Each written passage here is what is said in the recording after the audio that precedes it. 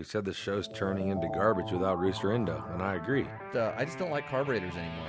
Where can I get a dozen of those awesome T-shirts? The Tech Talk Taco Tuesday T-shirts are coming. But I will tell you, my very first stage that I ever won, I stopped and took a deuce on the stage. Everyone can blame their crash on their suspension, but then again, if your suspension is that way, then you should know how to ride your bike the way it is. You know, now we're like 8 shows in, and I've run out of excuses, so I'm just taking the heat. Doohickey, what part to put in, how to do this. This guy will modify it, that guy will modify it, this guy will. Everybody would just dove in and told them 800 things. Well, that's because the internet's the gallery of opinion.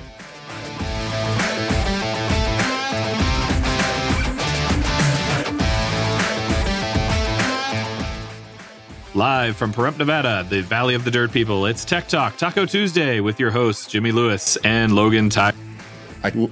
Tyler. I tried to clip it before it said I'm going Logan. to read like gotta Logan. Work on the buttons now. So now is the time when it's important for you to tell us if there's sound.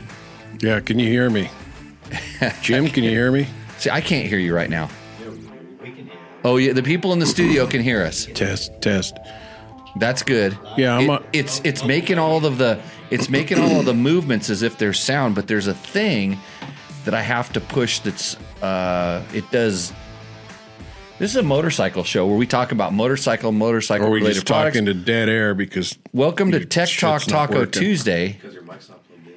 Well, they haven't. We get 10 seconds to do it. I hear both of you. Okay, good. Yeah, sounds starting to work. Sounds good. Whew. Not another one. Bunch of cholos Johnny running Carson the show. switchboard. This isn't.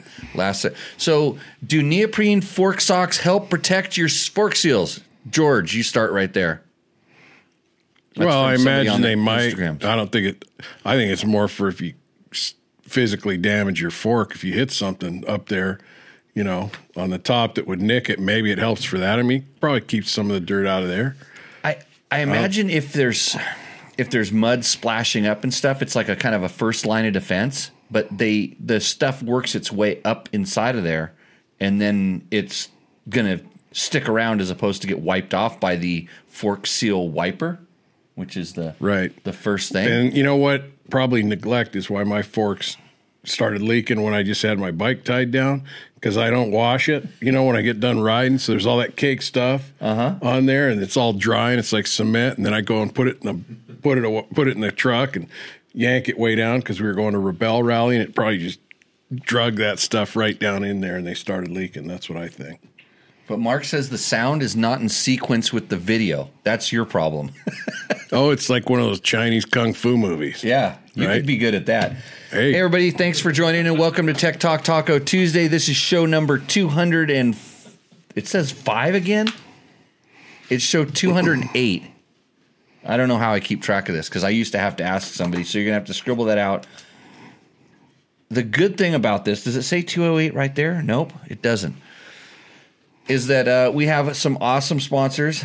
Surprise guest, maybe. A surprise guest. Double Take Mirrors, Bulletproof Designs, Fast Company, Trail Tech, DDC. That's a legacy sponsor right there. They've been around for a long time.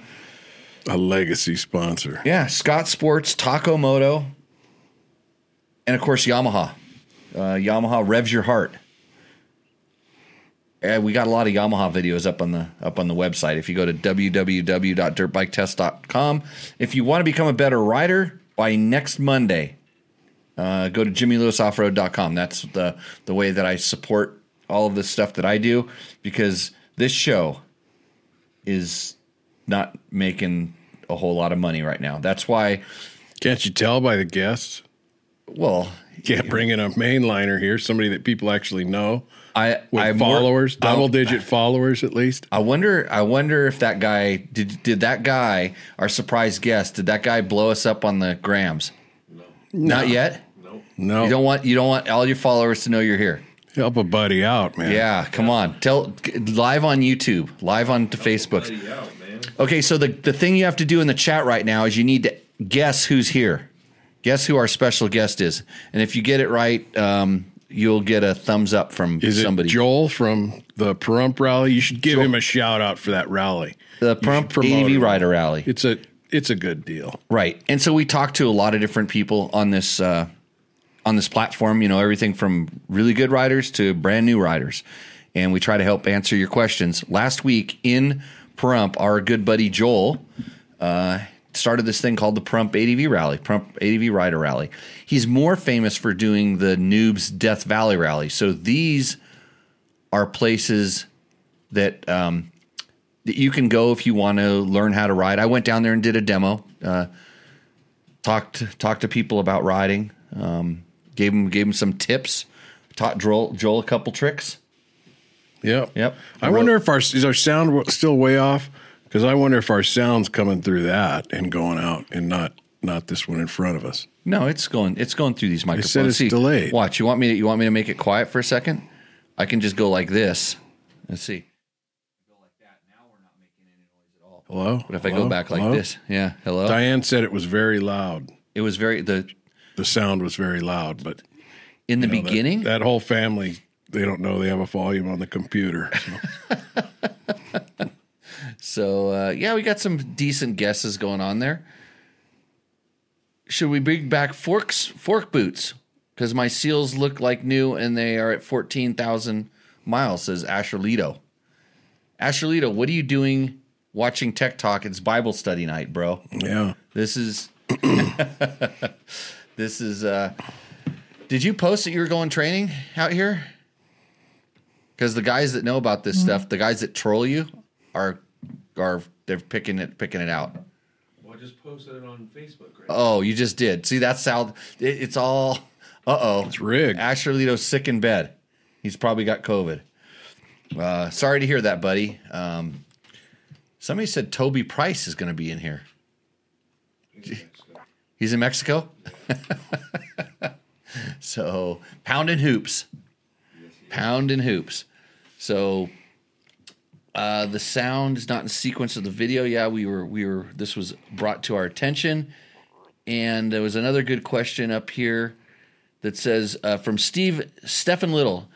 Hi, Jimmy. Steve, Australia mate. Best standing technique for riding singles for faster cornering. So, riding advice. That's a much better question for the Better Rider podcast, but since I haven't done it for like 4 months, I guess we should just answer it here. Best technique for standing, and he says single, like single cylinders. The only thing, if I give this answer out, and since he's in Australia, everything... Is he talking single track? Singles, he says riding single cylinder bike, not twin cylinder bike. The best standing technique. So since you're in Australia, and since you guys just do nothing but give me shit, I'm just going to tell you everything that you're doing when you're doing is upside down. Yep. Okay. You're completely upside down for me. So just think about that when I give you this technique. Does the toilet really flush the other way? Yeah.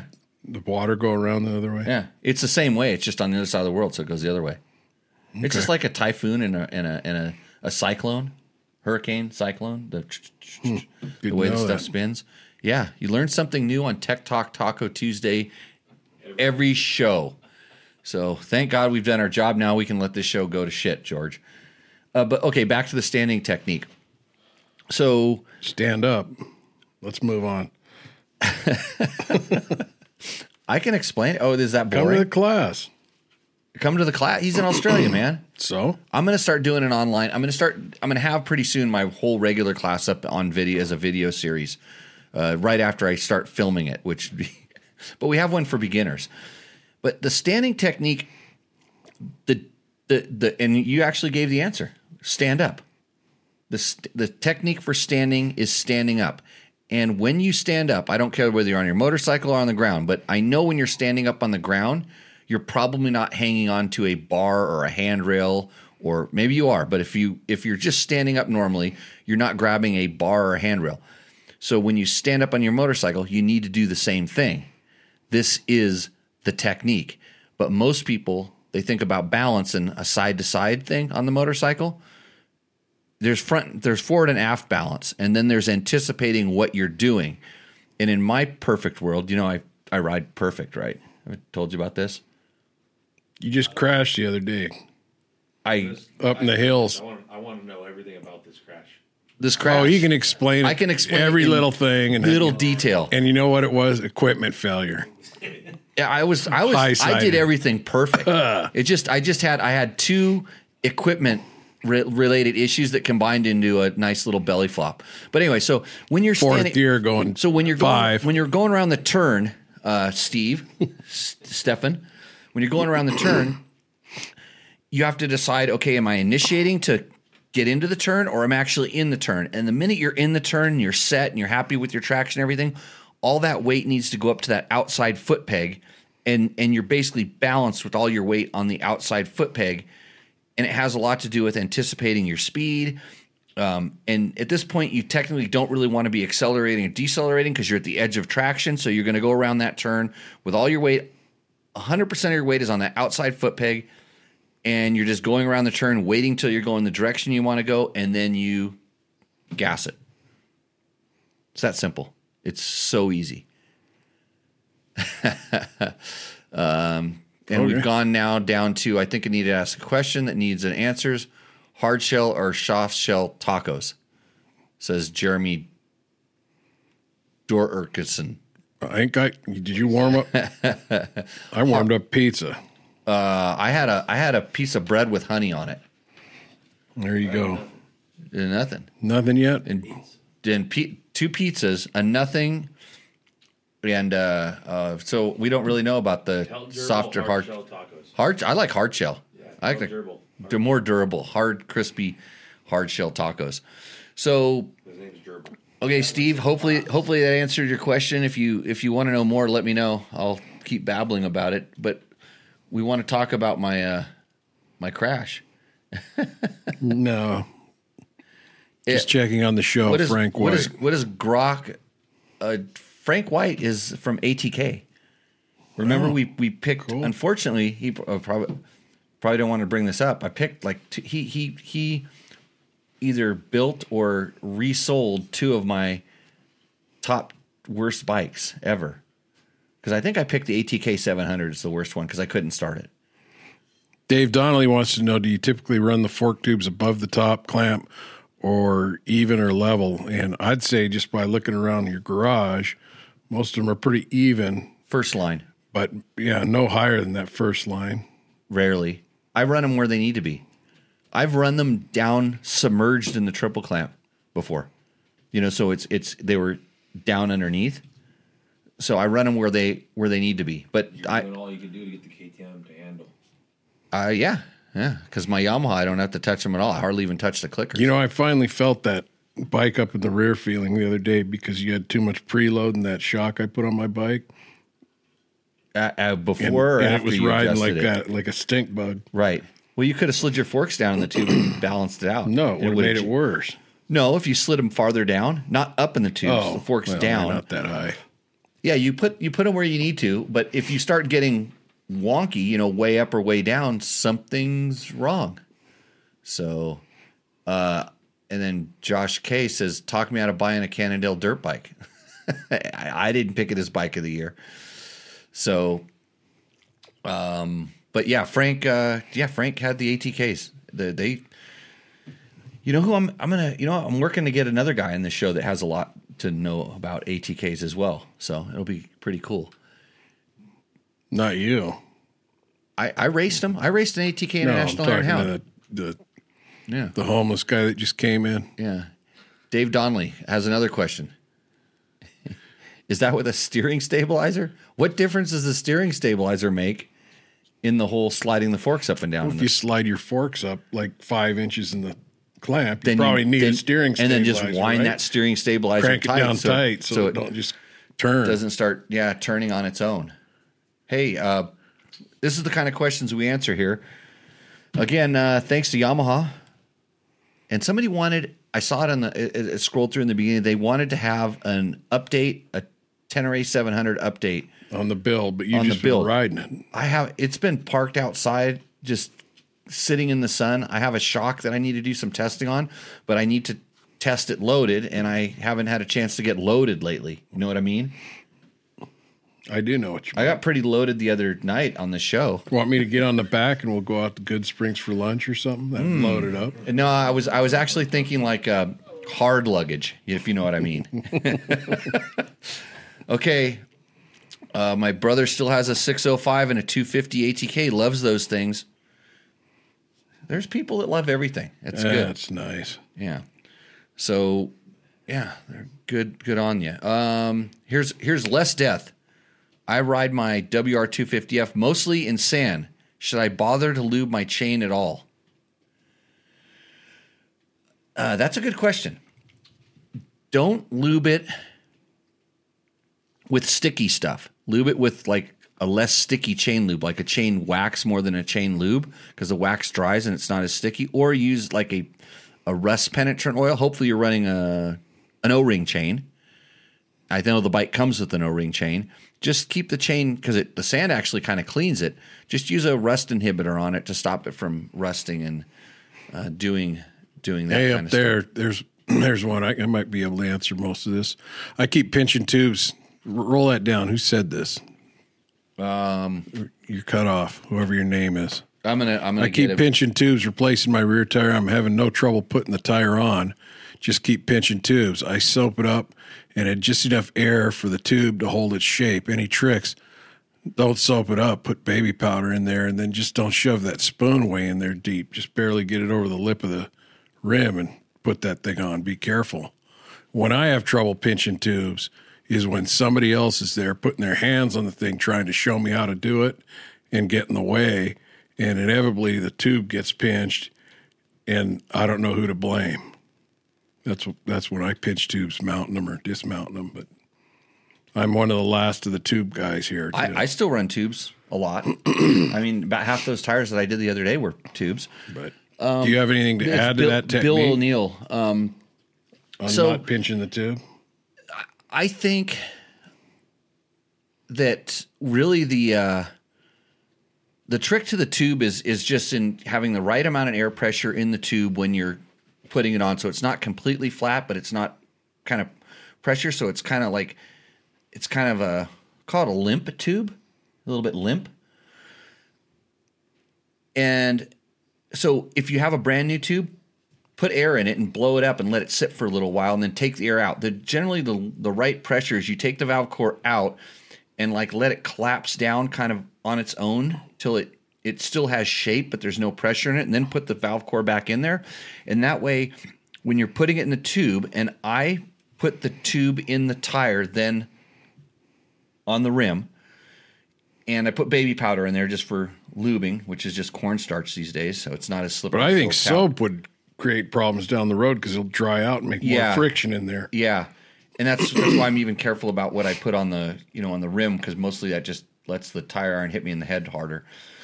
But so I put it in there, and then as I'm going around, if I push in on it, the air moves to the other side of the tire, and it kind of seats it back in there, and then I'm just really careful about how far I shove the tire irons in. Some of the tire irons have a nice little lip on them, so you can go in there, you can feel the edge of the rim, and it's not enough for it to dive in there and really hook around and grab that too. But as long as you put the tire iron in there and the tube is where it's supposed to be, like in the middle or the back of the tire, not in between the tire and the rim, as you fold it over, there's nothing for that rim lock to grab. And it's been a long time since I've pinched a tube putting the tire on. I've done them more taking them off, just so I get kind of aggressive with it. I stick the tire iron a little bit too far, and then it's easy to kind of grab it and pinch it up against the tire.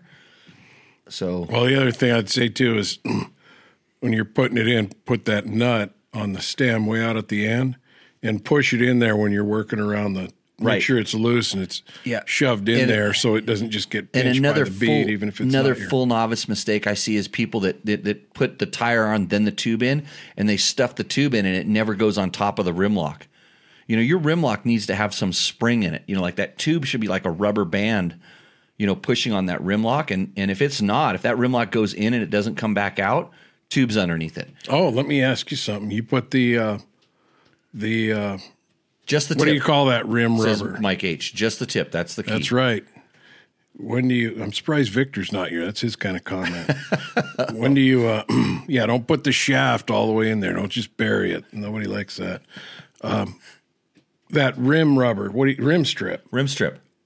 You put it over or under the rim lock? So I generally use rim tape. So it'd be under. So it's under at that point. And if I do have the rim rubber band rim thing, it goes over. It's designed to go over the top, but a lot of times that can also fake you about that spring tension I'm talking on the rim lock, because it's going to do the spring tension even though the tube is between the tire and the rim lock, and that's a no-no. That isn't going to work. Rim strip. That's what it's called, Josh. Thank you. Yeah. Victor's here. Don't put the nut on the rim lock. That's actually a good comment. That's a rim band. A lot of rimming tonight. So, Victor, when I put the tube in the tire and put it on the rim, the first thing I do is I actually lift the tube out of the tire, put the valve stem through the hole in the rim, and then I just start the rim lock nut. Not the rim lock nut, the valve core, valve stem nut. I just start it. So you don't lose it. I don't want it to go back in there. And then when I set the tire on and I get it set, I push it back down, like you said, to keep it away from getting pinched between the thing. And then I leave the nut on there the whole time, and I use it so that the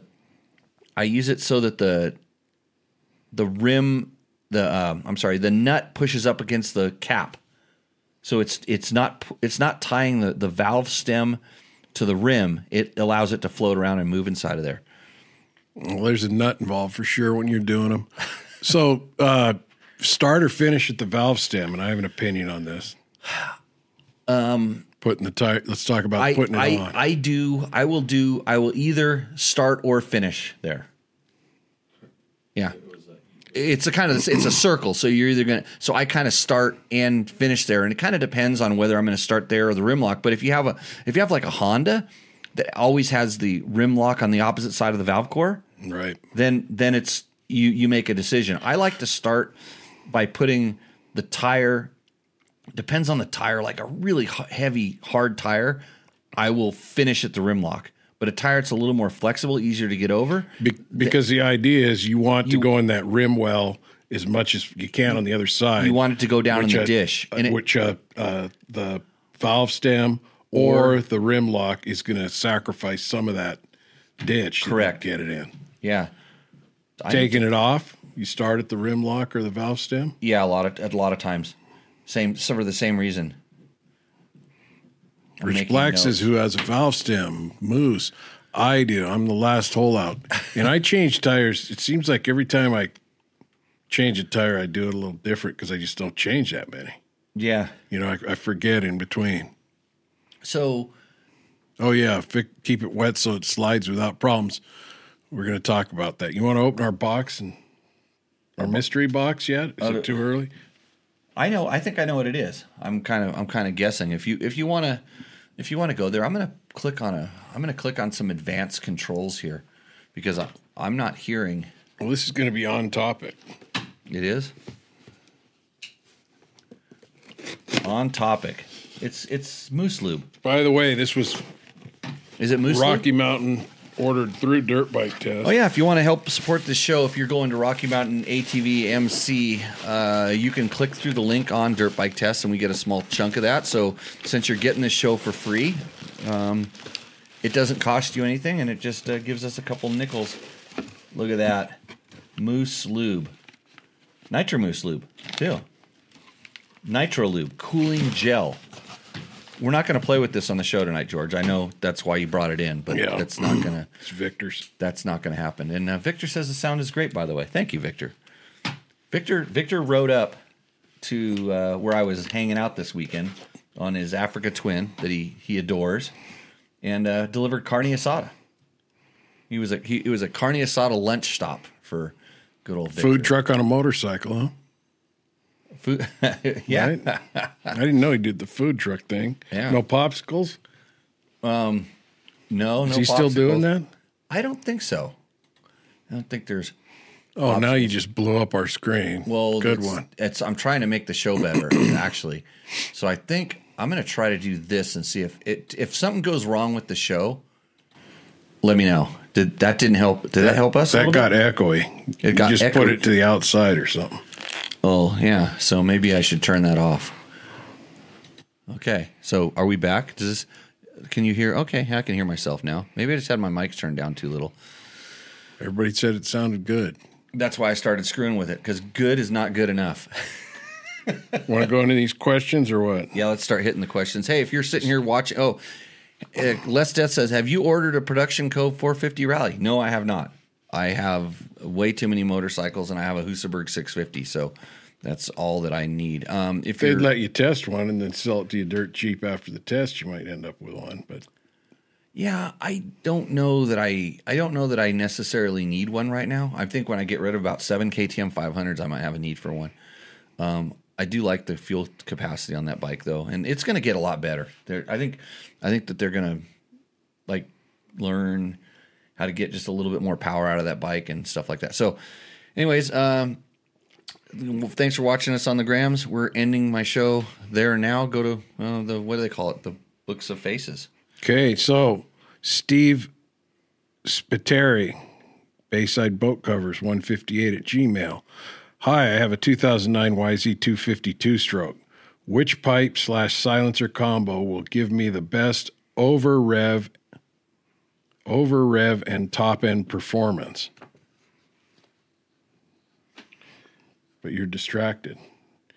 Pipe and silencer combo. YZ250. I told him 2009. Yeah, it doesn't matter. All the YZ250s are the same, and I think that it's funny.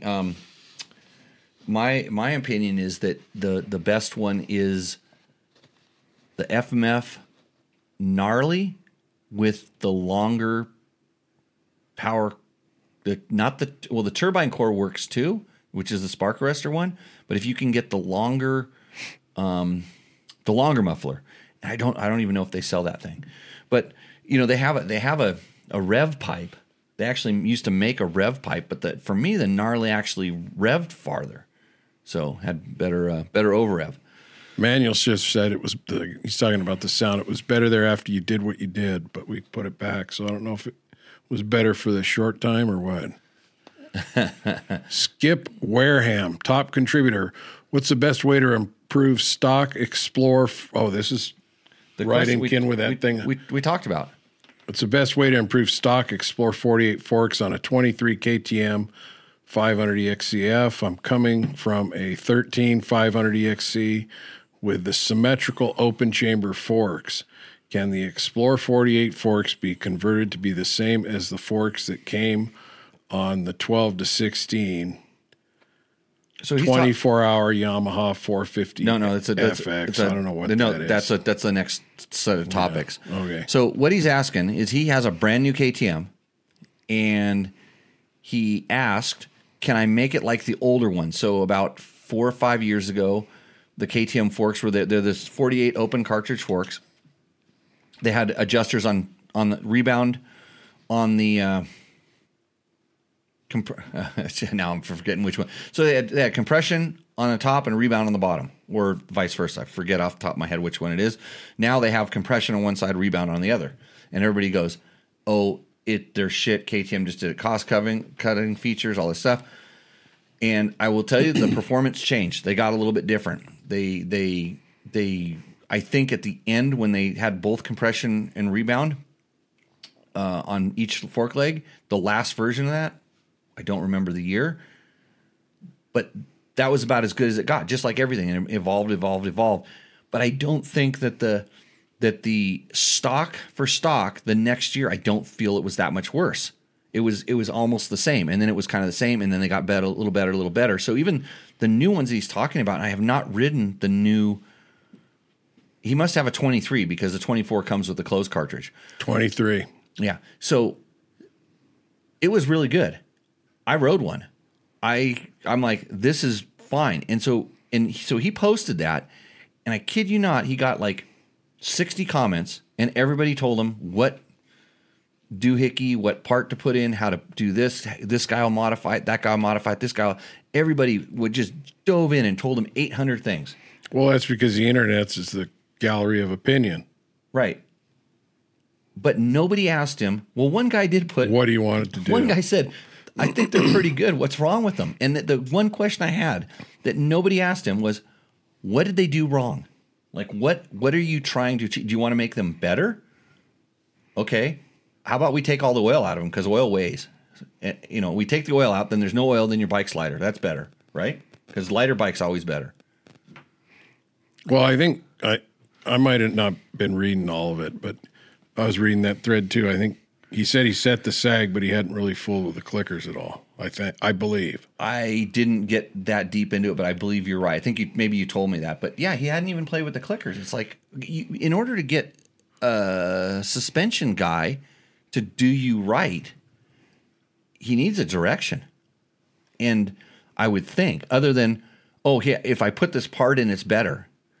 Well, how is it going to make it better? Like if you haven't even clicked your adjuster, because the one thing that maybe were the forks that only have compression on one side and rebound on the other, they maybe didn't have quite the range of the old one. And then if you can tell me, it's like, yeah, hey, this fork, I can't really get the low speed compression adjustability like I like. It's like, well, you're not going to get it with the stock clicker because the stock clicker is a little bit more on the mid speed side of things. And there's, I tell you what I don't want to do is get down on my knees in the dirt and pry that rubber cap out of the bottom and make an adjustment on my forks when I can just do it riding along and turn that clicker. I wish I could adjust my shock on the fly. Just have something up there I could dial my shock in and change it around. There's that on adventure bikes, George. Maybe just you got that big crank on there. That's just preload, isn't it? That's just preload. But yeah, you can reach down and turn the crank, but there's bikes that have electronic suspension adjust, which cool. I'm not a big fan I'll of. bet you there's a guy in the room that probably doesn't just say, oh, make these forks better when he goes to the suspension guy. He probably tells them exactly where they're failing, right? No, you just say make them better. I see your head bobbing. Just make them better. Yeah. And we heard a guy over the weekend out there at the rally was talking about he had a bike way back when, and he had the exact suspension and all the exact tuning of some racer at the time that was doing well put on his bike, and he thought that was great because he had it all dialed, exactly what this other guy was having. Yeah, I mean, it'd just be like you buying a new bike and it had a whole different suspension on it. That may be better than the one that you have, and there's nothing to say that by him doing any of those mods that any of those guys mentioned, it may have made it better or it may have made it worse. But at that point, you're just spinning a roulette wheel. Yeah, You're not getting to the point of that's the thing that everybody wants. But. Yeah, you're not getting to the point of you just want it to be better. So, what are we looking at there? 3731. Oh, some addresses. Is your address 376? Yep. No. Oh, no. Here? No. That's the address here. Just take this. Yeah. So you're not going out. Don't go out on the interwebs with that. Don't play with the lube. What's the address of the front house? That's it right there. Here. Yeah. Yeah, you gotta watch out. It out, man. Come on, there's creepers around here. We have a whole security detail now to protect Mr. Lewis. What's 3730? 5 days ago. I don't know. Such a beautiful bike. Trying to decide on. Oh, this is on the Yamaha 450X FX. Right. So at 2UZFE4. You don't have to get that by 43. Yep. Such a beautiful bike. Trying to decide on this or the YZ250FX, or maybe the YZ250X to go next to my old trusty carbed CRF 450X in my garage. Comments? Why? Sounds like another guy I know likes that carb CRF 450X. I don't, when you compare 250 to 450, it's such as a completely different monster. So you're kind of going like you got three different choices there. You already have a 450. Get a two-stroke. Get the YZ250 two-stroke. That's the YZ250X. Because you already have a four-stroke, so a 450 four-stroke. Get something different. That would be my choice because I like a lot of different bikes. Jim and I rode our different bikes. I think we got a good combination. We both got KTM 500s, EXCs, the street legal, and then we got the 300 XCWs. That's why I rode those. That's why as a proud Yamaha rider with my Tenere and my WR450, I look down on you. Oh, that's okay. You told me to get it. Show's brought to you by Yamaha. The KTM 500 was my before choice you're of on the their best bike payroll. ever. Yeah, we're shills to all of our Good sponsors. thing you're not in government. You'd be crooked as hell. I'd be good at it if I wanted to. Did you use Trail Tech Voyagers today, George? No, but you know what? This last weekend, all I did is listen to Jim and Roger staring at those things. We're all stopped somewhere, and they're going, I can't see you. I can't see you. I can't see you. Can you see me now? I'm like, I can see everybody right here. So there was some operator error there, I'm sure. Well, were they not wearing their glasses? Oh, that could be, too. And they're all super technologically advanced. Yep. Okay. 140 years between them. Nicholas Gibson, 3438. First time I've heard of someone switching gearing for a preferred anti-squat feel. So cool. Anti-squat. Yeah. So they changed the sprockets to have a very similar gear ratio, but they went to bigger sprocket, so it didn't make the bike squat so much. Bigger in the back? Mm-hmm. Huh. I'm pretty sure I got that right. I didn't hear that one. So it's a thing. Okay. That's why a lot of times on supercross bikes and stuff, they'll run the biggest sprockets they can because it helps just let the suspension do what it's supposed to do. Seems like the bigger sprocket. I might be totally. Everything to me today is just backwards. I know, but if I've been working on bigger sprocket moves the chain away from the axle more. Right, so it has better. So would that squat it more or not squat it more? But one way or another it works, huh? Correct. Like I said, somebody asked me some left and right questions today, and I couldn't figure it out because I was facing the wrong direction. Because you're out on the ground the other day. Do you want to know how that happened? No, not yet. I'm going to have our co-host can talk to you about that. Okay. Brandon Vaccaro, 2960. Would like to see how this compares to the wood setup, 250 or 300. Talking about the 450 FX. Right. So it would be much heavier, much more stable. I don't know that and I think when he's talking 250, I don't know if he's talking 250 4-stroke or it's a different guy than asked the first question, right? Right. Yeah. So I don't know if he's talking like 250 4-stroke or 250 2-stroke, but anytime you start getting a lighter bike, in the woods, it sort of depends on a lot of times the rider. If you're big, heavy dude, it's not a big deal. But like a lighter guy trying to, sort of manhandle the 450 through the woods, that's why you see the KTM factory guys riding 350s, not 450s. I mean, for sure you want to have the fastest bike for a lot of that stuff, but when you start adding weight, and especially in longer races or where you need agility, that weight kind of comes into play. And I distinctly remember last time we went back east and rode the Yamahas and the 250F and the 450, the FXs. It was just like the 450 was just so much bike. You're just going, man, they need a 350. It's the super ideal size for that type of riding. So yeah, a 300, even though it has more power, it's just lighter and more agile. Yeah. Can you roll that back? Let's see who's trying to source something there. See if we can help out. Manual Shift, who says, I can't roll that one back. I have to roll this one back. Okay. He says, my BRP has a White Brothers R4 exhaust. One of the springs between the pipe and the silencer is gone. I'm having no luck sourcing a replacement. Do you know where to find a replacement? First of all, what's his BRP? What is a BRP? I thought they made handlebar stuff, don't they? No, clamps and stuff. BRP is it's like a. But he's talking about pipe and silencer. He's needs a spring. Just a spring. Do you have like a McFadendale hardware or something like that, or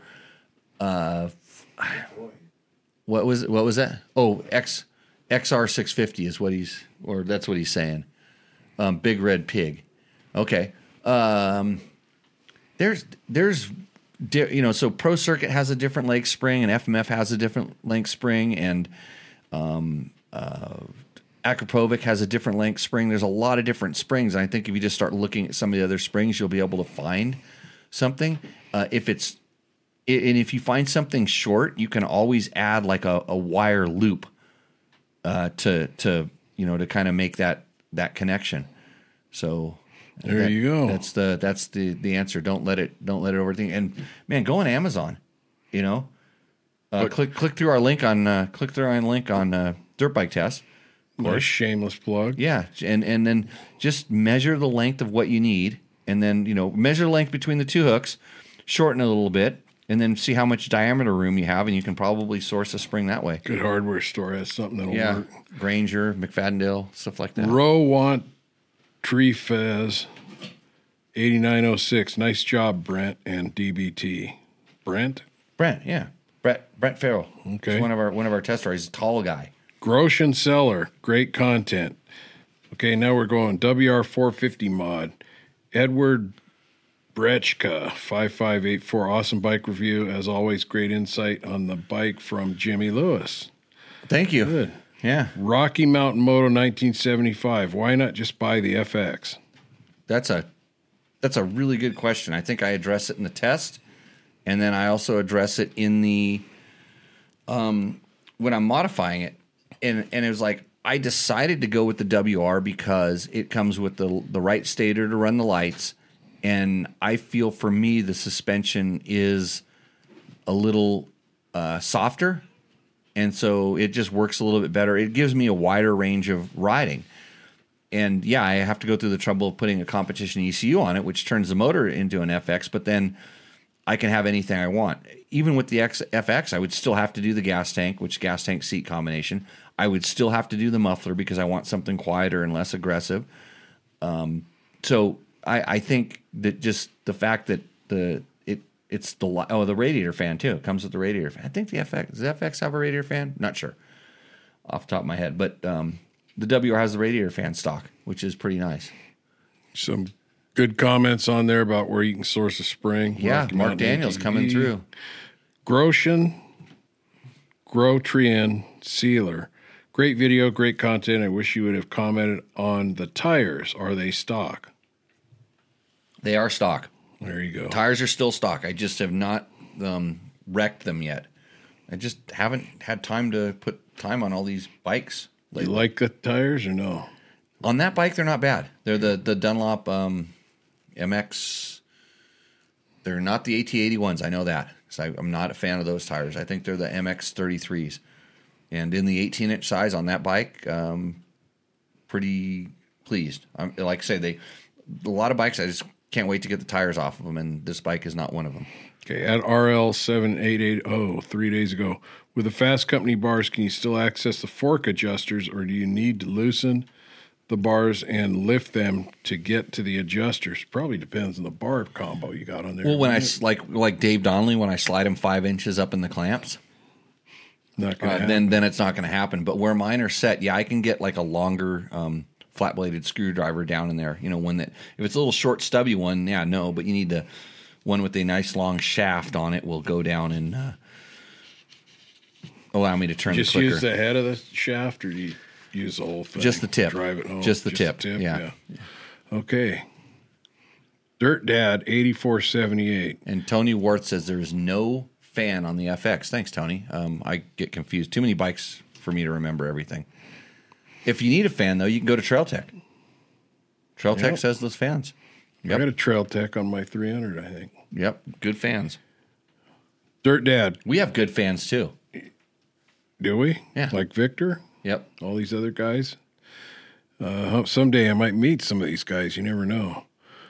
Dirt Dad 8478. Thanks for the content. I too have a 23 WR 450F, and I am really gelling with this bike. Never thought I would ride a 450 again. Currently setting it up as a dual sport bike that can handle tough terrain. One thing I'm looking into is the front fork spring rate. Getting conflicting information. Race Tech claims stock springs are 0.51. The manual says 0.46. Do you all happen to know what springs are in the 2023? So I don't know specifically because I have not read the manual, and I would trust the manual. But I will also tell you that in the past, Yamaha had a slightly different way of measuring springs, and I don't, off the top of my head, like everything's a little skewed today.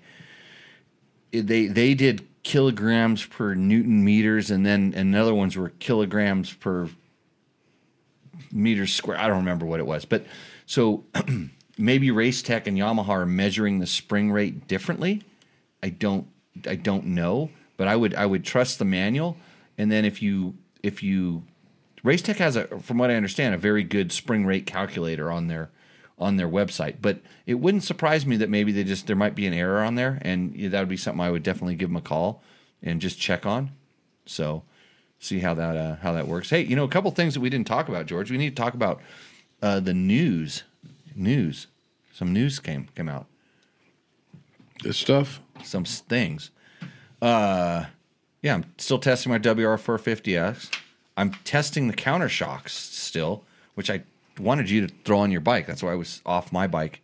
You need to throw it on your bike. You could do some testing. One of you guys needs to take that thing out and try it. Been testing the Scott pads, the ones I was wearing when I did my belly flop. Oh, the chest protector. Chest protector, and especially the knee pads. They're made out of that D3O. So I showed them here on the show last week, and they're soft. And you crash tested it. I crash tested. I don't know how much my knees hit the ground because I was wearing those pads. I couldn't tell. Did your back hit after your head stuck to the ground? No, my head took most of it, but I skidded on and where the pad because my belly. I think I need a slightly larger size on the chest protector, the belly pad thing, because I had a couple little marks down below where the thing ended. So it kind of just protected the top of your belly, not the front and the bottom? Not the bottom part that kind of stuck out over the thing. But getting a big belly now. No, I don't. It's not doing anything good right now. That's why I had a honey sandwich for dinner and I'm drinking water right now. I'm finding effective ways to cut the calories back. I ran a mile though this weekend barefoot at 6,000 feet elevation. But people do stupid things. What about this other news? The other news. Oh, I have a photo. So everybody's been asking about the YZ300. Where's the Yamaha YZ300 electric start fuel injected? Well, guess what? I'm throwing a photo up right now on the screen.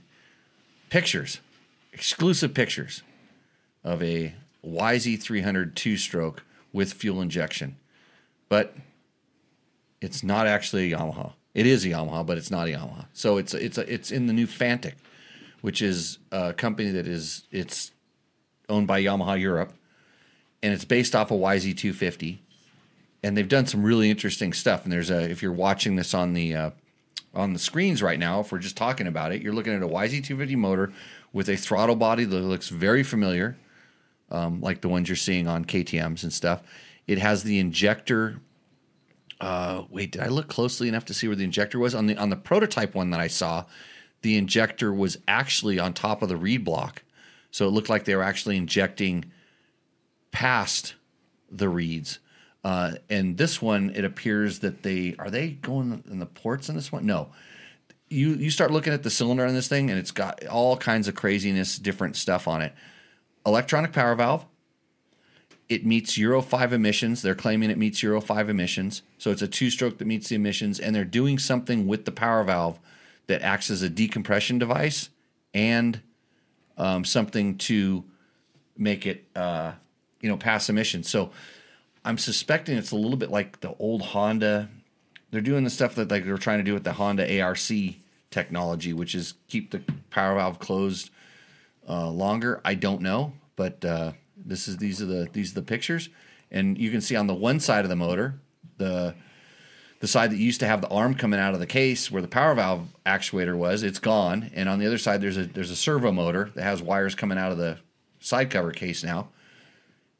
And then where the Kickstarter used to be, coming into the back of the motor, they have an electric starter. They've set kind of, instead of being the Kickstarter shaft would go out the back side of the case, and pretty neat thing. So I don't know that you'll see it over here. Fantic doesn't seem to be too interested in importing over here, but kind of a cool thing. That dropped because the EICMA show is going on right now. And lots of stuff usually happens there, although this is kind of an off year. So that's what we're seeing there. And then Beta dropped their 450 motocross bike, so which is a really sweet looking bike for sure. Dropped it, unveiled it. Yeah, they dropped it. Made it sound like they cut it out of their production or something. Okay. Dropped it like it was hot, like information. But so that is the new Beta 450 RX. They had the RX 300, which is their two-stroke motocross bike that they released, and so now they're saying they're bringing rideability to motocross. That's what Beta says. So we'll see. Should be able to ride one of those in the near future, I would suspect. But all new motor with all new transmission ratios for motocross, trying to make it lighter, more narrow. The Betas always look good. So, and it's funny because Beta's kind of gone by the wayside in all this news about Triumph and Ducati. Beta's been around for 110, 12 years, something like this. So, yeah, they're here to stay, right? So, interesting. That's the... A lot of comments here on the sheet about bringing back Rooster Endo. I'm not sure how you wanted to handle that. Other than we'll talk about it after. We'll talk about it after lunch. You want me to read this? Put an X mark next to the ones we're not talking about right now. Want me to read this one because we're bumping up on our hour? We are. Got to switch over to our special guest. The long question before he falls to sleep. No, it's not. It's part of the training. The long question. You want to do it and then go to break? Go ahead. This is from Gronk VBS 2795. I've never seen this many pages of. Jimmy, you're a year older than me. Should be I. Are we going to correct this all the way through? And while I can't fault your choice, I have to point something out that may not be obvious to everyone. Before there was the XC4 motor, your beloved 500 being part of that lineage, there was the RFS. And this is where our ages come into play. I guess you just grew up in a different place and rode differently than me. When I was younger and rode forests and logging roads in northern Ontario, Canada. Oh, Canadian, eh? Hey. All I had were converted MX bikes as the ultimate fast bikes. Yeah, a Husqvarna won the Best Enduro Bike of the Year award every year, but I never saw one until I was in my 30s. And when I finally was old enough to get my... So that's real old. And when I finally was old enough to get my license, my first street bike was an 86 Yamaha XT350. Is that the twin-cylinder four-stroke? It was a twin-carb four-stroke with 4 valves, and he'll still talk about single this. Cylinder? Single cylinder. Okay. Single cylinder. And so it was a 350 before, and there were many 350s. I mean, well, no, there's always been 350s, but... Okay. Yeah, so leave it to Yamaha to, pioneer some new shit. Props to Yamaha for doing something different then. Yep. I guess all the manufacturers are trying things, though, because while that XT was completely a foo-foo bike, it did have some technology in it. 4-valve head with shim over the bucket, as well as... Shim under bucket. Said over bucket. The shim wouldn't stay there for very long. As well as this thing that was foreign to all the fast Japanese bikes, a wide ratio 6-speed transmission. Fast forward a bunch of years to 2000, and I'd sold off all my bikes except the 86 CR500 for, well, reasons. Him and Victor. Hold on.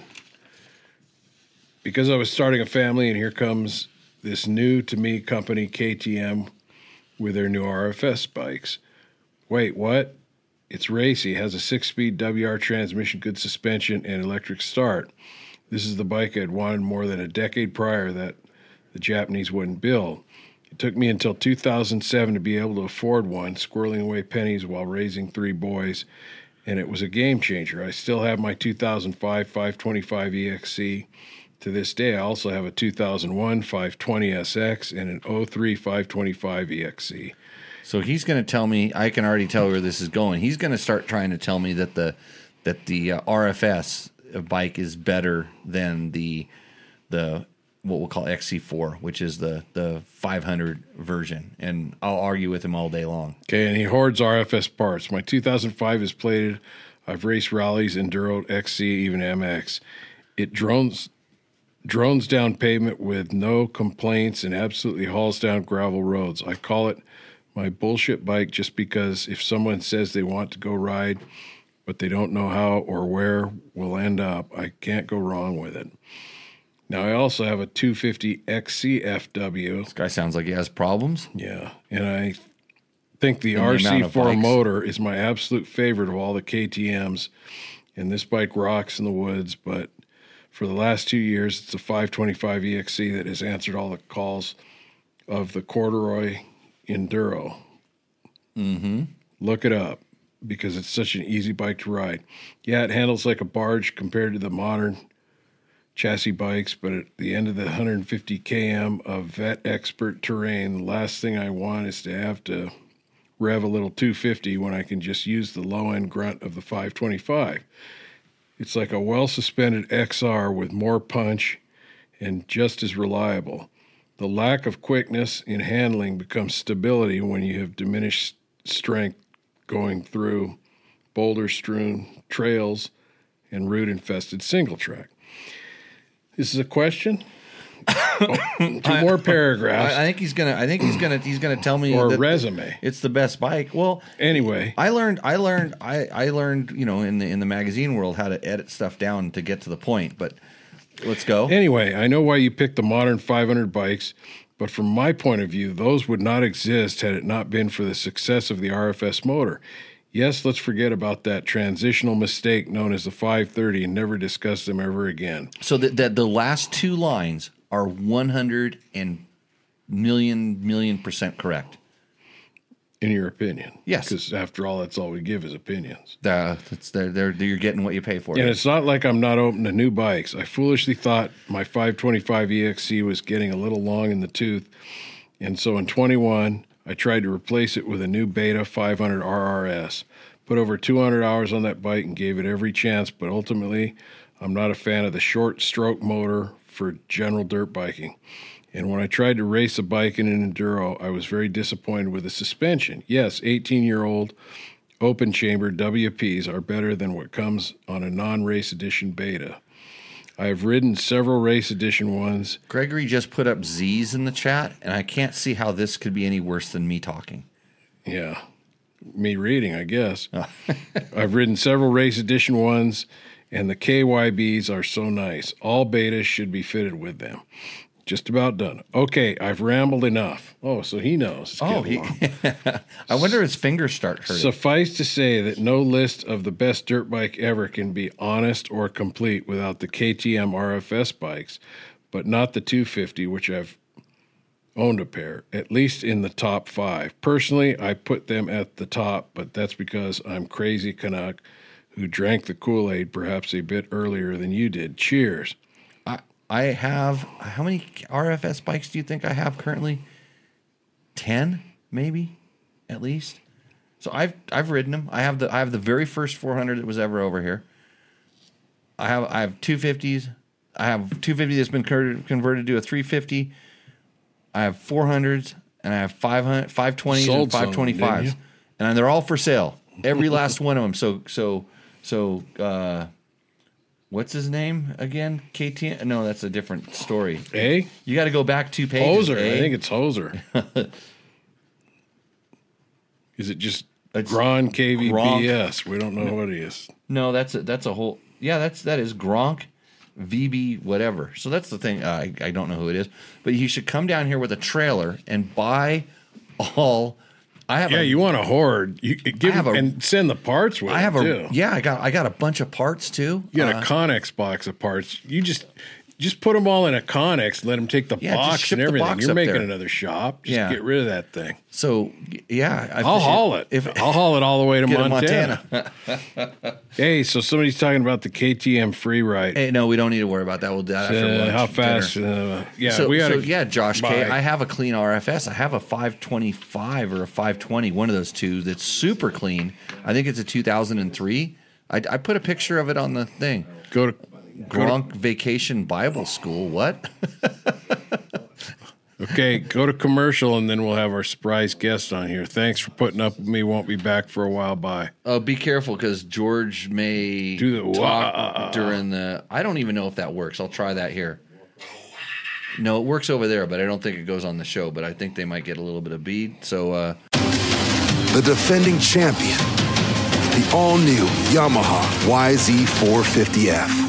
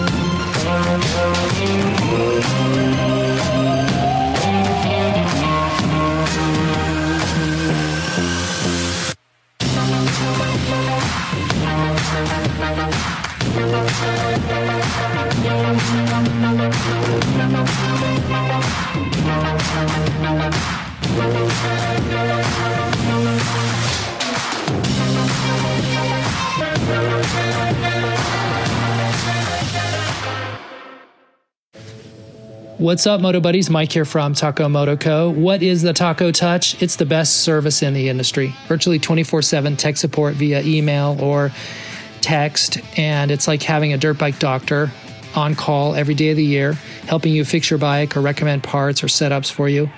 If you've ever received an order from us, you know that the Taco Touch extends to our fulfillment, and our orders come with the coolest stickers that you've ever had, buying parts from anybody before, and a handful of root beer barrel candies. All of our Taco Moto Co. branded components come with a no questions asked lifetime warranty, and we'll even extend out the warranty of other manufacturers, OEM, and aftermarket parts where we can, sometimes for life. We test and tune endlessly and exhaustively and obsessively. We're trying to destroy everything that we can before you get your hands on it, to look for weaknesses and to improve it, or to make recommendations to the manufacturer. And if it's something that doesn't meet grade, then we don't offer it on the store. Everything that we carry is something that we have personally used, tested, and ridden, and raced, and knows meets the high Taco Touch demanding standard. Go out and get some adventure.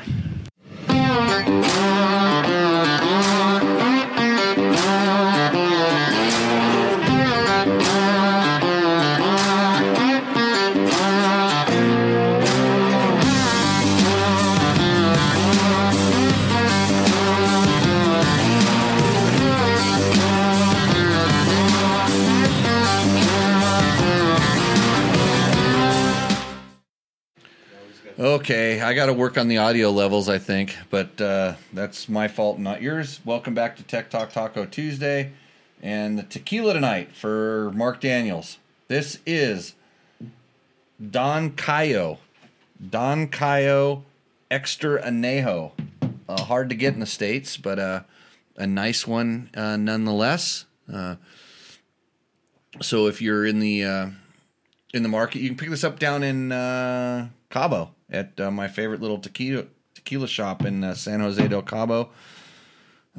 Tell them some clown on a motorcycle show sent you. They'll remember who I am, I promise. So welcome back, everybody. Thanks for joining in. Gronk VBS stands for the Valley Bomb Squad. He was listening while George read his short epic, and I have to say that Gronk, we were talking over the break. 20 grand for all my RFSs and parts? More than that. It's more than that. 30. The Connex container. Oh, with the Connex container, that's an extra $5,000, I guess. Those things are worth a lot. So, yeah, we can probably work on some pricing if you're interested in all that stuff. I mean, it's probably worth way more in Canada than it is here. I just don't like carburetors anymore. And in reality, when KTM moved over to you really got to thank Husaberg for this, and I've told this story many times. They were on the road to developing that 530 platform, which is the Husaberg motor in a different orientation, and it's just, like I said, a mistake. There was some of them that weren't that bad. I got them to work, but they were just heavier, dual engine, oil compartments, all this stuff, confusing. Good thing is they were easy to work on. You just had to work on them a lot. So Victor wants to know where George is. Where did George go? Well, we're waiting for a special guest to come back in here in a minute. But back to this, the KTM guys finally rode the Husaberg, said, "Oh, we better do something about this." Well, and then they go, "Hey, that RFS we had a few years back wasn't all that bad, and a lot of our racers really liked it. Why don't we just evolve that?" And so they took the head off of the current at the time bike, which is the same head that's on the Husaberg, the same head that's on the 500. Basically, put a new RFS motor around it, and there we go. You know, the single cam simplicity and all that kind of stuff. Yeah. So George is already commenting on the things there. Can you go back on the chat and see what people say on the Facebooks, or because there's a way I learned today there's a way I can go back in on this computer and then make it show the chat to everybody else. Like it'll put the chat for all the forums into one place. And then there's this whole thing called Discord that I can do it with. I couldn't pull that up. So, yeah. Hey, okay, we guessed who the special guest was. We think we guessed who the special guest is. I think he just pulled up. Is he Raptoring it around or what? Raptor or Van? Van. Is Van for sale? Yes. Well, you know, we used to have a segment called Rooster Endo. Now we have a segment called Race Vans for Sale, right? I need my van sold, so I bought a smaller one. Okay, sit over here so your food gets cold. Hold on, no. You can eat on the show. Yeah, that's right. Okay, we'll just turn your mic down. So, This segment brought to you by. what's the segment brought to you by? So you're gonna have to read a couple questions too. I can do got that. some special ones for you. Welcome to the show, Ricky Brabec. Thank you. Is this the beginning of Dakar boot camp? Yeah. Right. Yeah, it is. I'm not looking forward to this Why? because I have to be mean to you. No, you're never mean. I have to be mean, and then I got to be careful I don't smoke you every time we go rally training and hurt your feelings. So, because I've been laying the heat down. I've been doing some speed. That's maybe why I fell over the other day. Really? Do you want to hear about my crash? I want to hear about it because you didn't tell anyone about it. I told everybody I have a podcast. All I do is talk about myself. John didn't know about it. John's the one that told me you crashed. Oh, because he talked to my wife. Okay, I'm He turning talked to the chomp microphone down. Hungry, huh? Big boys. Starving, dude. There's no rest for the wicked around here. Okay, so I'll tell you. So the good thing about being like such a rider who hovers in the zone of perfection, you know about this. You have these feelings every once in a while. Is that you can really feel what's going on with your bike and everything's right. And so this is why I'm at the level where when you know, like any good racer, when something goes wrong, I can blame my bike. So I was riding, of course it wasn't a Yamaha. I was on my KTM 500 because I needed a really big gas tank for what I was doing. I was going down a sand wash, and it was like kind of the cementy sand washes, the hard ones that have every once in a while that kind of like breaking spots, and there's Hard and slick. hard and slick. You just, until you really bite in, you're on top of it. So I was riding down one of those, and of course, running a Moose that's way soft. It has like a whole Mexico Peninsula run in it, and then all of the Rebel Rally front Moose. Yeah. Yep. And my rear tire is not one of my tires. It was a used, kind of like one of your tires, but not one of your tires, like one of Andrew's tires, which the knobs are kind of worn out. Yeah. So, you know, traction was compromised. And so I'm coming in, and I'm in this point in this wash where I'm looking ahead, and I see, hey, Gregory, am I putting you to sleep yet? Anyways, I see two lanes. And I could keep my speed and fade into the one that was kind of in front of me, but I looked, and the other one was definitely gonna stay smoother longer. So I decided to turn there, and my soft front Moose kind of pushed, and I turned a little bit more, and then I hit a little rock, just like, you know, not too big, but it rolled, and so that pushed the front end out. And that kind of got it sliding. No big deal. I kind of got on the gas a little bit, and then my rear tire that wasn't great didn't hook up exactly like I wanted, and so then it kind of started sliding even more. It didn't bite. If I could have got it spinning, it would have bit, but I was definitely a gear high. and then, which is not my fault. I mean, that's the bike's fault because, but anyway, so I was going around the turn, it started sliding, and then I got enough on the gas to where it kind of gripped, and then it started picking up, and then it pop stalled. And it just went, and it was just high side. And then you got traction and crashed. Oh yeah. Well, no, it stepped. It when it pop stalled, it slid and then it bit. It hopped because I think it. I went back and it analyzed the scene, looked at the crime scene. I saw the rock that the front tire hit, and so it stalled, and that's what caused it. Had it not stalled, it would have just been I just would have kind of did a bigger slide than anticipated. And got down the right wash, or I could have stood it up and straightened it out. Is that where you were looking for your license plate? Yeah, I was in the zone where I was looking for my license plate. So that's what happened. But that was the day of the crash. that was it. It was just a. Or you crashed and lost your license plate, No, I lost my license plate the last time I was riding over there. So I went back looking for it, like a homing pigeon. But I was having so much fun in these other washes that I didn't get, because where I lost my license plate was kind of crappy. It was really kind of choppy and bumpy, and I just stayed in these other washes that was more fun. And happens. But and so how when you're doing this crash and you're flying through the air, I'm thinking, thank God I turned my tracker on. Don't know where to find the body. So, where can I get a dozen of those awesome T-shirts? The Tech Talk Taco Tuesday T-shirts are coming. We're going to actually have a QR code for them. That's what we decided. We're going to make it easy. Brabec has low volume because he's eating dinner right now. Give him a minute. You're going to keep him up late working on road books tonight, and then up early and riding road books. It's like, you got to eat when you're going to eat. And sleeping in the van. And sleep. Sale. Did I tell you I used to have to sleep in tents when I raced, Ricky, on the ground? Yeah, I was like Molly Moto, except I was a factory rider. It was harder back then. Much easier racing. Hey, so here's the thing. If you have some questions for Ricky Brabec, throw them up in the chat, and I will make Ricky answer them. This is his penance for coming out and doing all this training with us. Let me eat my burger patties first. Yeah, he's going to eat the burger patties, but we'll get the questions all lined up. I'll be able to go back. And Gregory said, it wasn't me, it was that long autobiography. Well, what the hell was that crash story that I just did? But yeah, thanks for keeping us in line there. And that was cool that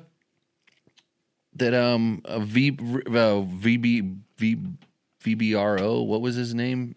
Showed up on the thing. Gronk Valley Bomb Squad.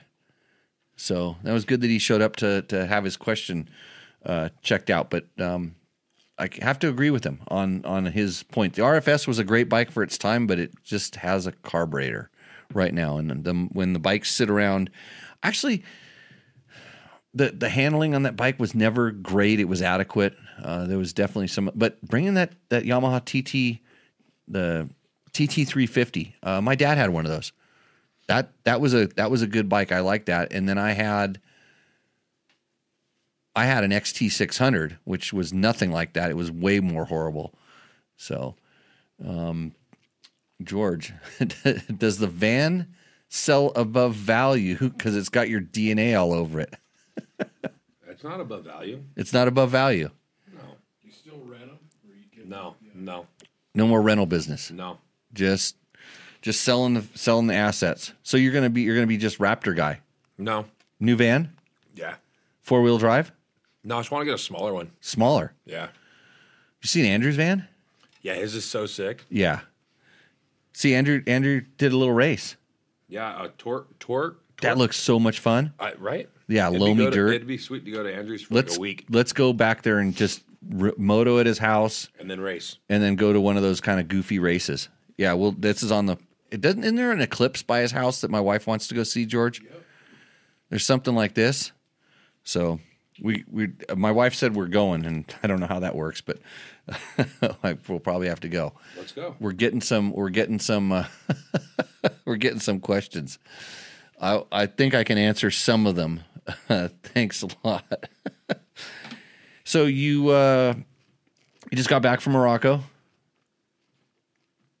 Yeah. Not good time. You can shake your head. I'll answer for you. Not great times. No, it was a good time. I mean, it was a good vacation. Good vacation. In Morocco? Yeah, for 3 weeks. Oh, wow. Bike testing. Yeah. Road books. A little bit of road books, a little bit of bike testing. Lots of photo shoots. The photo shoots were actually, I think, like 2 days only, so it was fairly quick. Yeah. Not too bad. Do you have to sit down and do media like this? No. I'm going to ask the hard-hitting questions. I don't know what they are, but I'll figure them out. You got some coming up. You see how Jimmy times this? Right when my dinner shows up, hey, you're going on the show. Well, you were trying to fall asleep over there, and then I had no idea you ordered. I could have made you a honey sandwich. Would have worked out. Let's see. Dave Donnelly says he lost a plate once. Now I paint the backside bright yellow, and I put my phone number on it. Oh, so if someone else, well, Jimmy knows exactly where he rides, so he can go back and find it. I usually can go back and Remember find when it. you found my watch? Yeah. That was wild. Yeah. And that was after like a 300, 200-mile day. Yeah. And I still remember where it was because you described where it was, and I'm like, I know where that is. But the plate, I know where the plate is. It's in a zone. But you didn't find it. No, but it's because I was having too much fun riding down these sand washes, and then I did a belly flop, and then I wanted to meet Jim and George like out across the valley. So I had a lot of things going on. The plate took second or third thing. I Do Stuff says a 2024 Yamaha WR450F will be sold in California. No, it will not. That's a yep.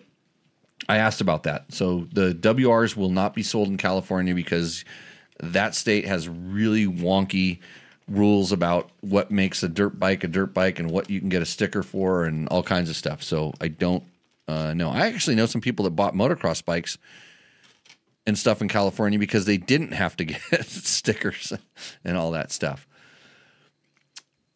Any chance that you might have a Cove 450 rally in your stable in 2024? I don't know. I mean, I kind of want to test one of the race bikes when they get those over here, but they're all sold out. They're selling them.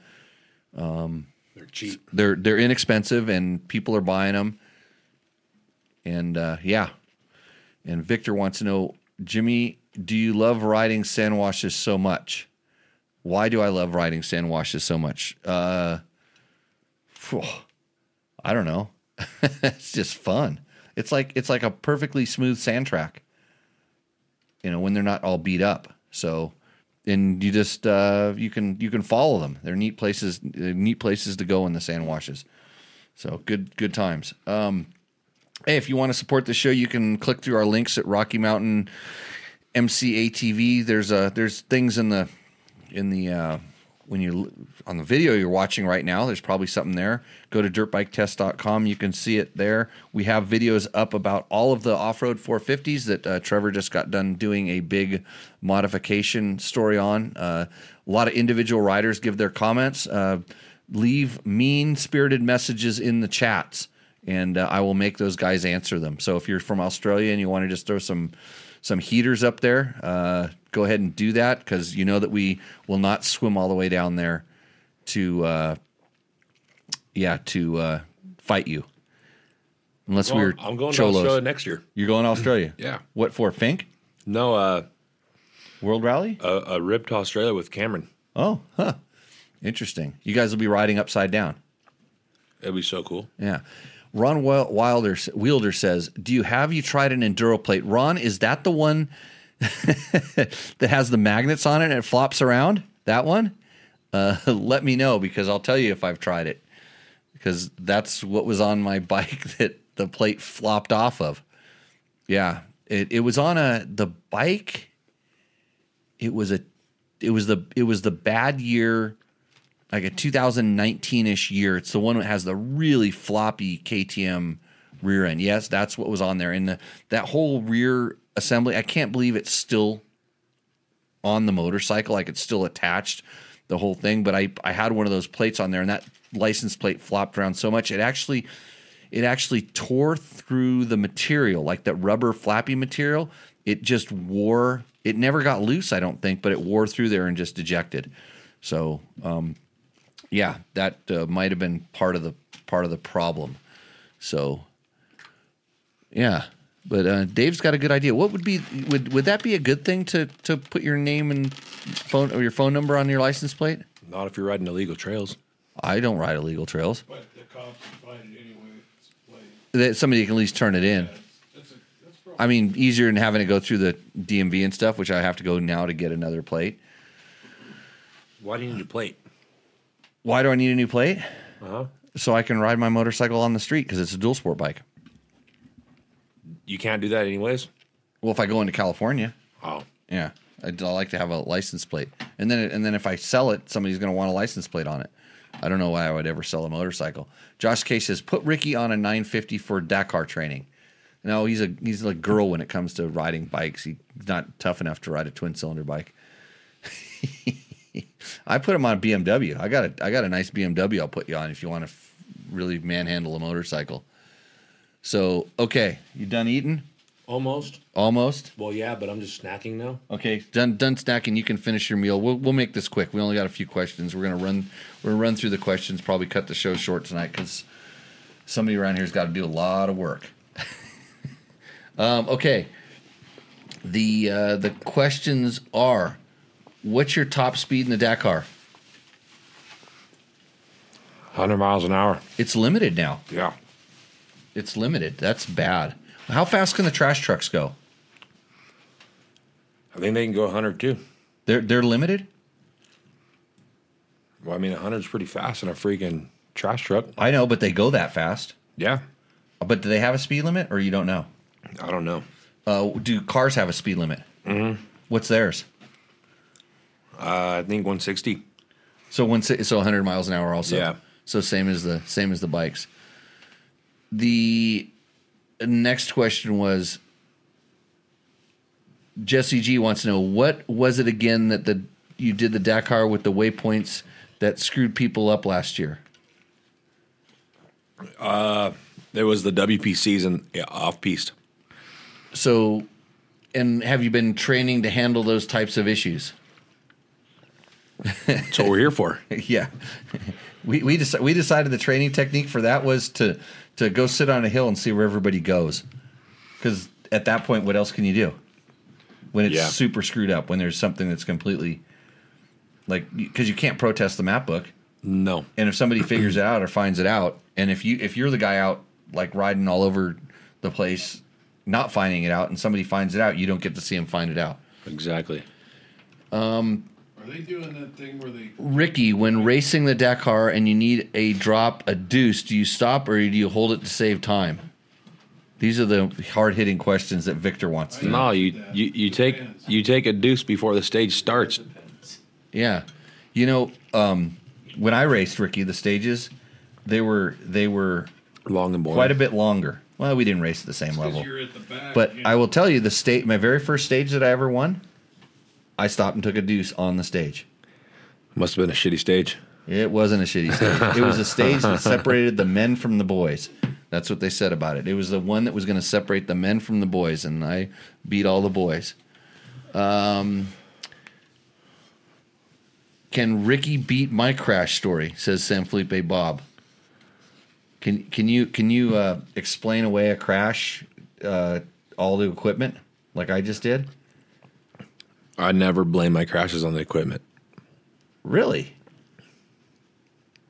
Never? I don't think so. Worn out tires sometimes? Soft mooses? I couldn't say I crashed because of it. Okay. Suspension didn't do what you wanted it to do? I mean, yeah, that could be. Everyone can blame their crash on their suspension, but then again, if your suspension is that way, then you should know how to ride your bike the way it is. You should know how to ride the bike or figure out how to ride the bike the way it is until you can change it within its limits. Yeah, like whether it's too stiff so it's not getting good traction, or bottoms out too much, no safety. Yeah. You don't go back and just say make it better. No. I tell them exactly where I think the issue is. Yep. Let's see. George says, does the van sell above value because it's got your DNA all over it? You read that already. I know I read that, but what do you want to talk about the van a little bit? Because like people here want to know about vans. We're like an overland. I did a podcast today with ex Overland. Really? Yeah, so I was on an Overland podcast. We talked about Dakar a lot. Talked a little bit about training you. I took most of the credit like I usually do, but that's the way. You weren't here. You don't want to give away the details. Go to Ricky's Facebook page. It's for sale there. Well, you see, I didn't put all the details on Facebook, and I just said like, "Hey, serious buyers, let me know if you're interested, and then I'll give you the whole shindig about it." George wants it, right? No. It's just a van. It's made to haul 2 dirt bikes. You could sleep in it. It's got a little kitchen. I might be interested. Outside shower, 25-gallon water tank. I'm kind of like a Lance guy now. I like my Lance. I know. I like that style too. I thought about getting like one of those GFC overland style rooftop tents because I think that's really cool. And then I just also bought a trailer, like a little box trailer. But yeah, I don't know. The van's cool. I just want a shorter one, something a little bit easier. I mean, I'm driving it so much just because my truck's in California right now, and it's hard to get 2 vehicles back with one person. But yeah, no, the van's cool. I'm just, I want to go kind of old school. I'm looking for like an Econoline. Oh, really? Something a little more simple. That was my first van I've ever had, and that was like the most fun in a van that I've had. Just they're simple to drive, and they're small, and they do the job. I'm not trying to live in my van. I'm just trying to haul a bike back and forth. You don't want to do van life? I mean, van life's cool, but I just you just want to pull up and open the door and go, "Hey, kids, you want some candy?"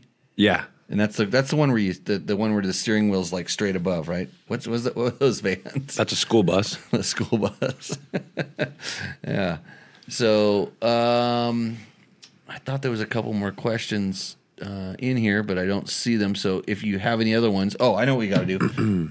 Your favorite section, Rooster Endo. Yeah, that's the best section of the show. I finally people started sending me Rooster Endos. And I started organizing them, but like I said on a few shows ago, we are going to bring it back in a big way. We're going to do a special all Rooster Endo show. And dude, that would be so much fun. Yeah, I'll let you know. I'll let you know when it is and where it's at and how we're going to do it. It's going to be an awesome deal. So with that, go ahead and what is Robert Gobbler? Robert Lambert? Yeah, that guy, 7096. What does he say? He said the show's turning into garbage without Rooster Endo, and I agree. Oh. So I went to his page. I think it's cool that people show their bikes off and then we talk about them. I know, but this, what happens, I lost the guy who was like organizing all that stuff, and so that was the excuse on one show. And then the second show was that I didn't get any Rooster Endos because they weren't sending them to me. They were sending them to him. So that was the second show. Then now we're like 8 shows in and I've run out of excuses. So I'm just taking the heat. If people go on your show and they know how to submit the Rooster Endo, then that's cool. But on your Dirt Bike Test homepage, you should just make like the banner drop, like Rooster Endo, just clickable right there, right when you log on to dirtbiketest.com. I'll get right on it tomorrow, right after I get your road book built. I'll get that hooked up. Well, you have like 7 days. So you need to go to at Robert Lambert 7906 and follow him on YouTube's because he only has 2 followers and he needs more. So I think everybody from Tech Talk should go over to at Robert Lambert, like it's spelled, 7906, and just follow him. I want to have a couple people. I want him to get a little more popular, so because he didn't wait, but a few more minutes, and then he said, "What did he say?" So why is there no Rooster Endo? This show sucks without it. Not gonna lie. So you go over and follow him. Day. So when he can't get something done for you instantly, you should just follow him. I think he needs a few more followers, so he's held responsible to that level of those levels of demands. So, what is the Husky Hauler 5491? Yeah, that guy. He wants to do a Rooster Endo shootout of all the past winners for the big prize. Now that they all know the rules. But what are the rules for Rooster Endo? I don't even know the rules. Just show your bike. You made it Rooster Endo for sale. You're responsible for that. Roost Endo or for sale. Because every time you came on, Roost? you had some new thing you're selling, and it's kind of funny because now we're trying to pimp a van here on the show. I feel like half the guys on the show would honestly enjoy a camper van that can haul 3 motorcycles. I know. I just don't use a van to the full potential that I built it for, so there's no reason for me to have it. That's you're giving. That's great. So Rooster Endo with all the past winners. So obviously he's a past winner, and he's just trying to narrow his competition. Yeah, he wants the big prize. I can't remember left from right and a person's face or their name an hour after they walk away. So how do you think I'm going to remember your bike if it won or not, and you resubmit and it wins because it's so awesome? And what rules? That's a good question. Like, should we dish out the rules for Rooster Endo? Because I have a feeling that the people that just already submitted, and I had some good friends submit, like Jason Abbott submitted a couple things, and they might not know that I have some particulars. Like I want the photo to inspire me to go ride with a really awesome bike on it. I don't want it shot in your garage with your rake and your hammer laying on the ground, the hammer you used to, bend the handlebars back. Throw that axle through there. Yeah, to knock the axle through the shaft. Yeah, that thing. So, we say rules. We don't need no rules where we're going.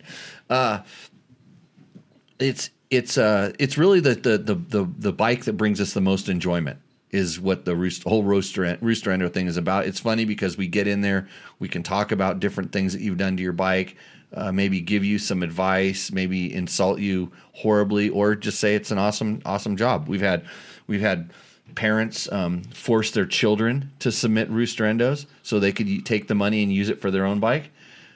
We have had lots of really bad pictures sent in that upset me, where I can't believe that they couldn't take the time to position the bike a little bit better in the light, but go ahead.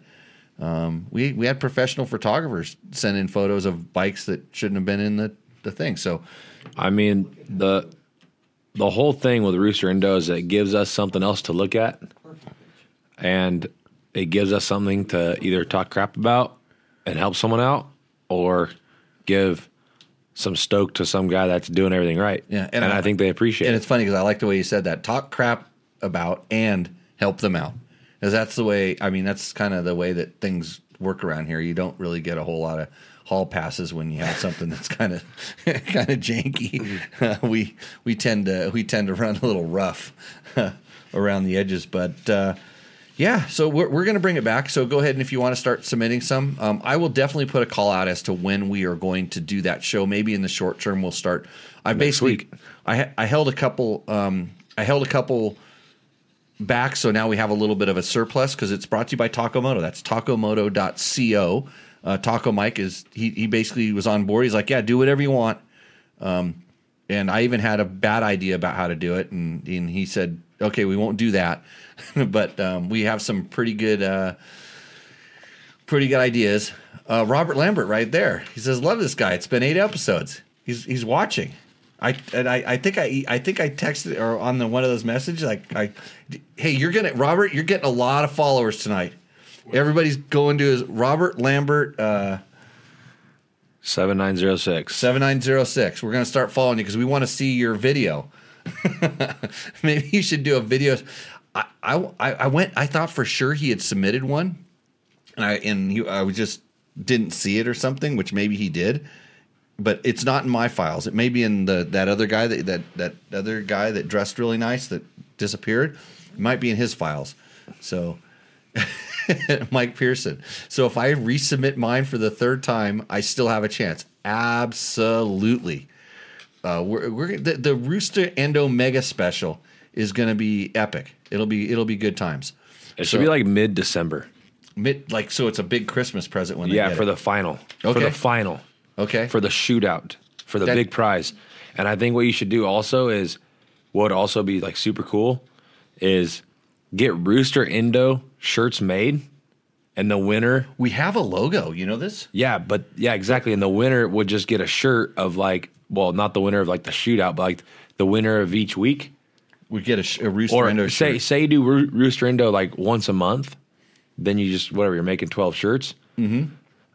Then they got like a Rooster Endo winner shirt. I think that'd be pretty cool. I think they need to be watching live and win, and they need to pick door 1, 2, or 3. Oh yeah, we talked about this. We'd say, so when they win, like The Price is Right, you have to pick door 1, 2, or 3. Yeah, one of those doors could have a T-shirt, one could have the check, and the other one could have the Yeah,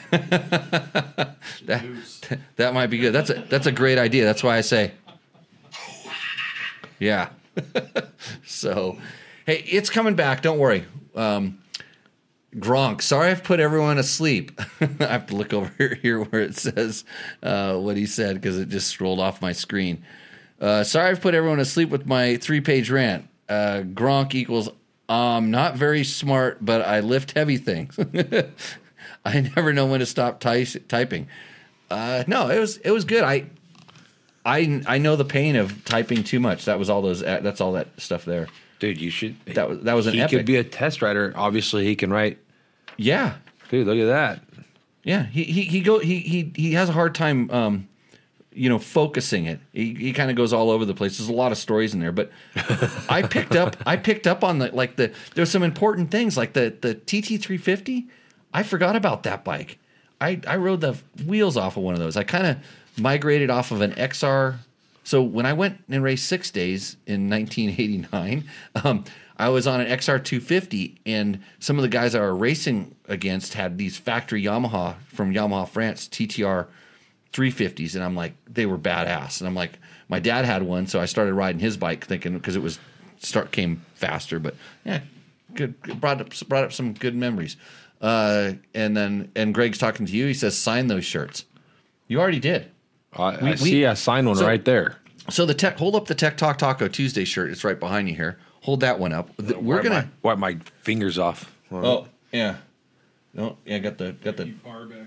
Yeah. So we have them in gray though because the colors stand out a little bit better. But those are the ones we're gonna make. If I wasn't out riding around the desert just making you chase my tail all next week, like doing road books. And because I don't want to get a factory contract or anything, I'm just out here just doing my job. I would probably make the shipping form and all that stuff with the what do you call it? The QR code. Yeah, the QR code. So you can just point your phone at it and take a picture, and it'll order you a shirt. But we're doing that. Gronk says, "Send me bikes to test. I'm your Canadian content." Do you know Radek? Gronk, do you know Radek Burkhart? He's another guy. He's big and strong. No, Gronk has to come out here to do the testing. A lot different than Canada. Yeah, but Canada's got good trails. There's some good. Even when he was talking about riding the corduroy and some of those races up there, they're really, really good. I know because I raced against a lot of guys that used to go up there and race. So yeah, Radek is big. Period. Yeah, Radek's this guy. He's like always riding his 890 and smashing it on trails like the 5 Miles of Hell and stuff. He wants me to go riding twin cylinder bikes with him, and I just refuse because I'm not that much of a man. So, anyways, okay, I think we're wrapping things up. Thanks everybody for joining in. It was a good show. A lot of people joined in. I think we got our sound sort of figured out, but I need to work on some of this stuff a little bit more. What's that big gold medal behind Ricky there? Oh, Jesus. I had to bring that up on the damn Overland show because they asked me about ISDE. This gold medal right here? Yeah. No, that's the Husaberg side cover, bro. Yeah. Still apart. Yeah, look at that. It's the Hus. You can point at it again. The Husaberg side panel. He had some Dakar questions you wouldn't answer. This medal right here. He's worried about that one there. He says it's special. Oh, there's some Dakar questions I didn't answer. Yeah, I want to explain that opening rule where they take away time. Oh boy, yeah, explain that. The bonus time is, it's definitely tricky. If you don't land on the bonus time, then you get kind of screwed, honestly, and you don't really stand a chance. But so first place on certain days, the guy that starts first will get 1.5 seconds a kilometer, and then the guy that starts second will get 1 second a kilometer. Then the guy that starts third will get half a second a kilometer.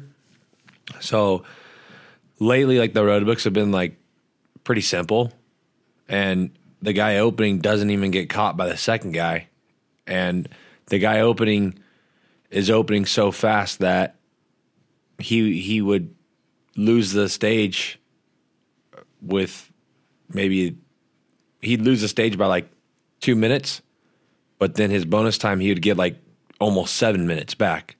So then he would go the next day. He'd win that stage and then go the next day and have opening bonus again. So it's a little bit tricky. I think they should. I agree with the opening bonus. I think that's too much. It sounds like too much and not on the right days. But I think that you can get the opening bonus, but whatever time it is that you finish, you start there. The opening bonus doesn't. It should apply to overall time. It applies to your overall time, but not to your start position. So your stage time. Your stage time. If you finish, fourth on time in the stage without opening bonus, you start fourth the next day, and you don't get to take off first again and get opening bonus. The guy who actually rode the stage fastest gets to start, but not every day has opening bonuses. Correct. Correct. Yeah. So I think it's still something in works, and hopefully they figure this stuff out. But nobody asked me my opinion. That's why I have a podcast. Well, we're all saying the same thing, Jimmy. I would think smart people would, but don't include me in that one. Are you using digital or paper roadbook again this year? Paper. Yeah. Still paper. OG. Valiant Thor says, at work, random channel surfing, having a wonderful muckbag lunch and saving the world. Mukbang. Is that a he's channel surfing, and what's a mukbang lunch? Probably Canadian, Australian. Probably like a badass lunch. Yeah. Or a shit ass lunch. Mukbang. I got to add that to my vocabulary. It's like what your poor stuff came in. My poor A mukbang sack. So, okay, well, last call. You have 10 seconds to get your questions into us. I think we answered most of them. I know the beginning of the show, a lot of times I miss stuff out, so I'm looking. Road Racer 3, no update on the Tenere build. Let's see. And then I think that's all good other than that. I'm currently eating a succulent roasted quail with a sweet and tangy fig and balsamic glaze. On the side, I have tender, buttery scallops seared to a golden brown in a creamy cauliflower puree. So I think he's thinking we're a cooking show. Well, I'm having some fine tequila here. Valiant Thor. Whoa! We got a good one right there. What email address do we use now? Oh, this is the secret about this for the Just type it in there, dude. For the show, you would use my name at Dirt Bike Test. So if you can't Jimmy Lewis at Dirt Bike Test. No, just my first name. Jimmy? Just Jimmy, yeah. Just figure out that, and even though I just gave it away. What if you just type it right there where it says type message, dude? How do you spell Jimmy? Hey, Valiant Thor is watching from the Los Alamos National Laboratory Isotope Production Facility, and he thanks us for his hospitality. And Valiant Thor liked and subscribed to us. Hey, that's something else. We're at like 19,070 some odd things. So if everybody goes and subscribes to our YouTube channel, that would help us out a whole bunch. Right after you subscribe to Robert Lambert 7906, because we like to follow everybody here. No, that's not my thing. Craig, I don't know where that's going to go. So for a formal email, I don't really want any formal emails. Tell him how to spell Jimmy. How to spell Jimmy? 1M or 2M? There's two of those. I or Y? And there's a Y at the end. Yeah. JIMMY. I'm going to have to go subscribe to Valiant Thor. Yeah. He's watching. He's in there building nuclear bombs and shit like that at the isotope production facility. That's what they do. They allow this to be broadcast there. That's bad for our national security. For instance, he should have seen last week's show. But So did you look at Robert Lambert's stats there on his followers? he had 2. He has 2 followers. 2. He has 9 videos. Uh-huh. One of them has 155 views. That's his high one. Yeah, he's doing good. I expect his followers to demand more, like Roosterendo, which is like say, Robert, we're working for you here.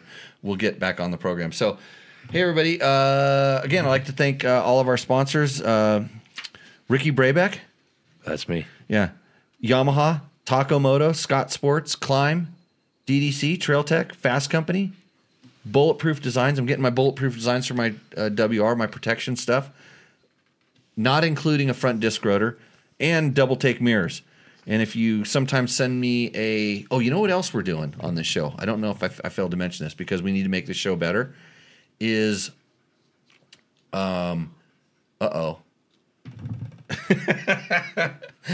your mom's probably bummed that you're sponsoring me now.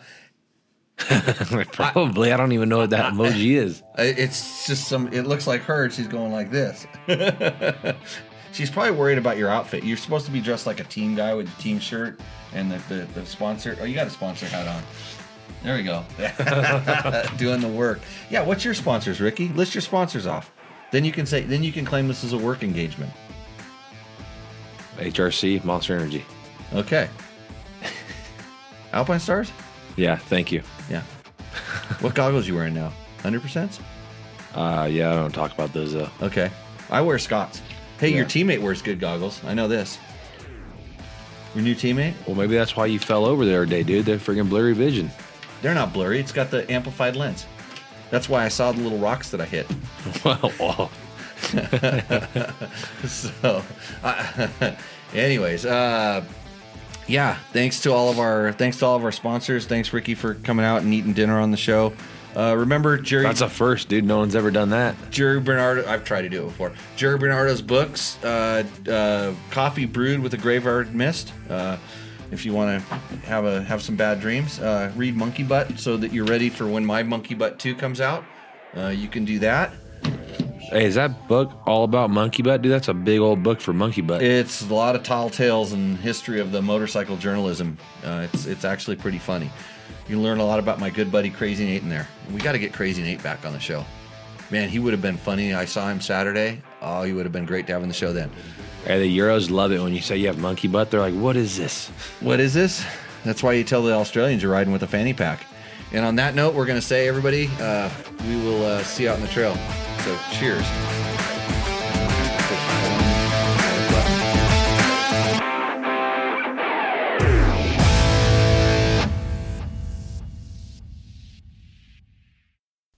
If you liked what you saw in this video, come check us out over at dirtbiketest.com on the webs. We have bike tests, product tests, a lot of fresh dirt, and you can even support us by clicking through our links. Hopefully, we'll see you out in the trail.